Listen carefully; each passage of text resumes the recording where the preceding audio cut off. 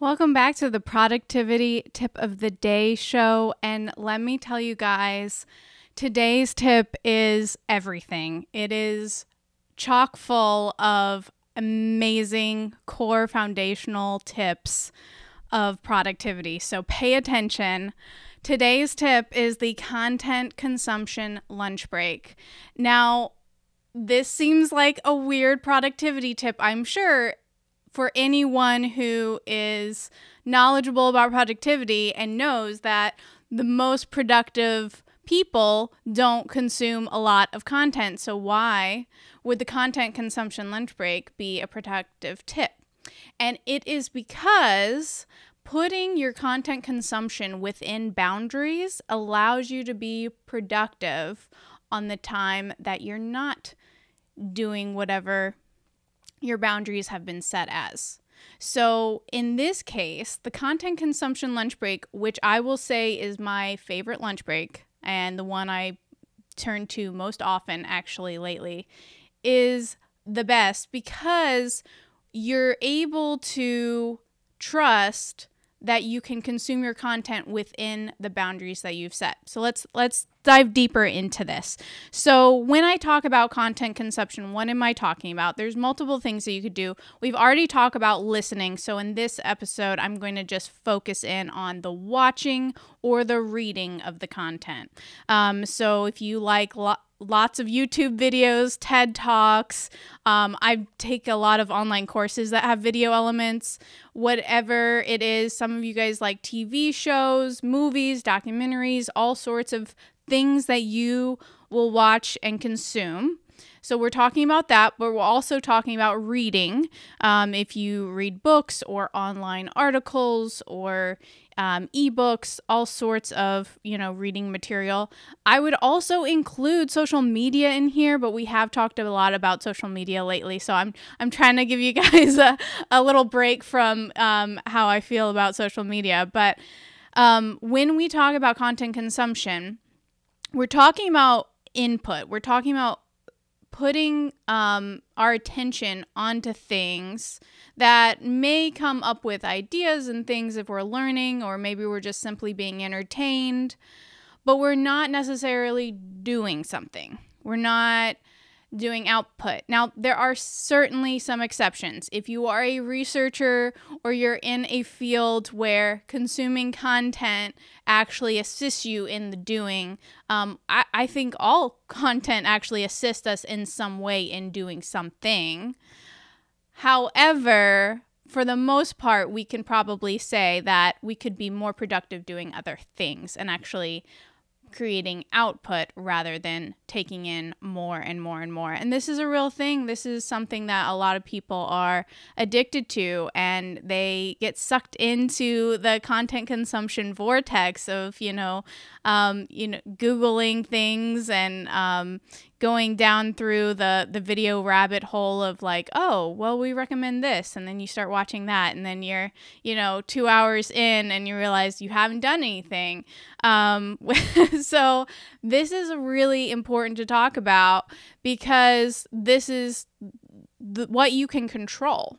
When we talk about productivity and we talk about the ways that the things that get in the way of us actually being productive and doing the things we want to do to achieve our goals, we look at the interruptions and the distractions in our life.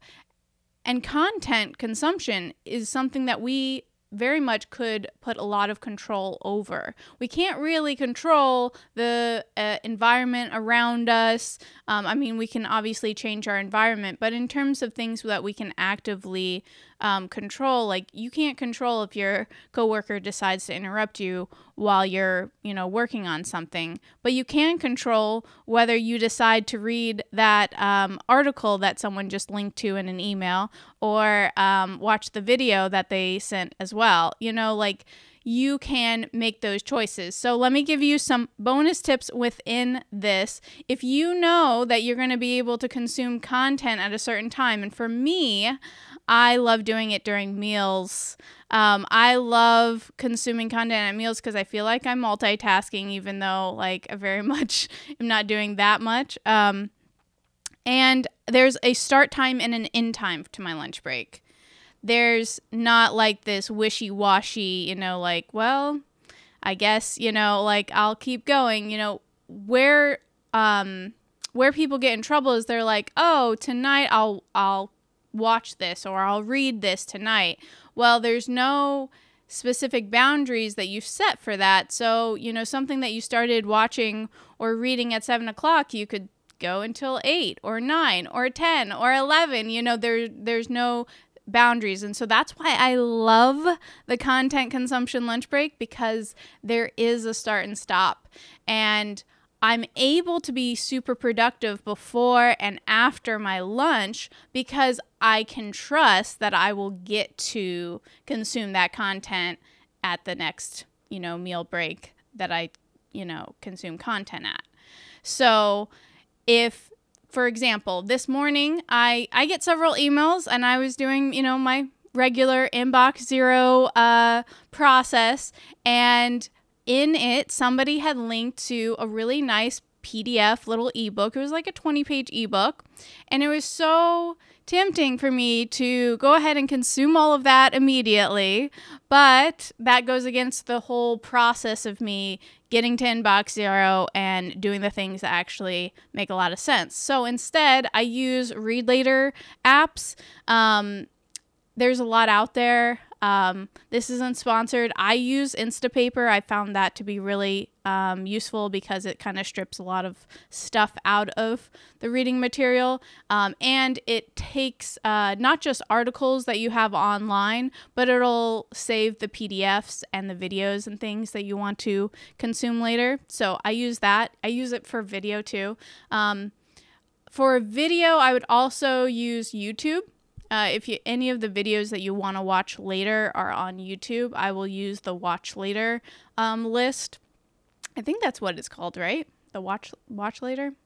Anyways, you can save it to a playlist, and then it's there for you whenever you have time to actually watch it instead of immediately. And it is a bit of a discipline. You do have to make that choice of delaying that gratification of consuming the content that you want to consume. But it's easier when you know that you've already set aside time to do this. You already have planned that while you're eating lunch or after you're eating lunch, you're going to read this or you're going to watch this. And it's very, easy to say this, I know, and then a bit more difficult in practice, but try it out. If you are tempted and you see like, oh man, I really want to just dive into these 30 pages right now, or, oh, this article says it's going to take 30 minutes to read, which, by the way, I love that articles now tell you how long it's going to take you to read. Like, you can balance that out and be like, oh, well, I want to read it, but I do have time set aside for consuming this content later. And I can do that during a meal break, or I can do it. Maybe you have a certain time that you read. I do have a reading block too. Outside of my lunch break, I actually don't do a really good job reading physical books while I'm eating lunch because there's so many things happening there, and it's hard for me to concentrate. Whereas if I'm watching something, I can like look down at my meal and concentrate on what I'm eating and listen in to what is happening on the screen. So I definitely am more of a watching lunch breaker than a reading lunch breaker, but I have reading as a high priority in my life, and I have an hour of reading set in my morning to allow me to read all the books that I would like to read, and that is set aside. So when I run into a book or something else that I would like to read, like if I get like a certain magazine in the mail that I would like to consume, I know that there's a time for that. So just like in your house, there's a place for everything. At least I hope there is. We can talk about Marie Kondo another day. But you should have a time for everything. And I know that it feels like being productive can be like all work and no play, but that's not necessarily the case if you find the boundaries that you are willing to accept to have that play in your life or to have that work in your life. Just like it's important for you to set aside time to work, it's just as important for you to set aside time to play. And that way you can really focus in on those things during those times and not feel like you're missing out on anything. So that was a lot of juicy tips. I hope you guys consumed all of that. Speaking of content consumption, because it's good. Listen to this episode a second time.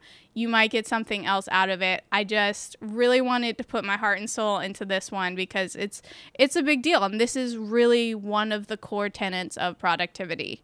And a second one would be the self-awareness and understanding your capacity for this discipline and understanding how you feel and what makes the difference for you in what you choose to do and when you choose to do it.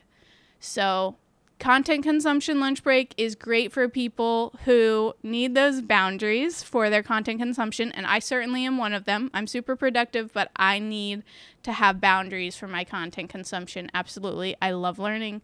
I just love learning so much, and I love laughing. Not everything is serious, guys. You already heard of, a fun thing that I like to do with my podcast listening. So not everything is serious. Some days I have to be self-aware and recognize that right now I just need to laugh and put myself into a different state because I've been really serious for several hours. And so you have to recognize that and be self-aware when you're even choosing what content you are going to consume. Because the list of things that you can consume and watch and read is never ending. I wish I could say it is. There's no productive way really at this point in our technology-driven world to catch up on all the things that you want to watch and want to read. So really it's more about being aware of what your choices are and making choices based on how you feel and your energy level and what's going to make the most difference so that when the lunch break is over or the time that you have set, the boundary has been set, is over, and you're ready to actually go into work, you're in a good state of mind. So I know especially if I'm doing something creative, it's helpful for me to do something a little light right beforehand so that I can really hone in on those thoughts and not feel like I'm already drained. Hopefully that makes a lot of sense. I know this was a bit of a longer episode, but it is so critical to your productivity, and I hope that you guys try this out if you haven't yet. Try the content consumption lunch break. If this doesn't make sense to you, try making a bounded time frame, 1 hour in the morning or 1 hour in the evening where you're able to consume the content. And that will help you for the rest of your day because you'll know that there's a time and a place for that. So I hope you guys have an awesome rest of your week. I'm Marian Knopp, the online business systemizer at marianknopp.com, and I'll see you guys later. Bye.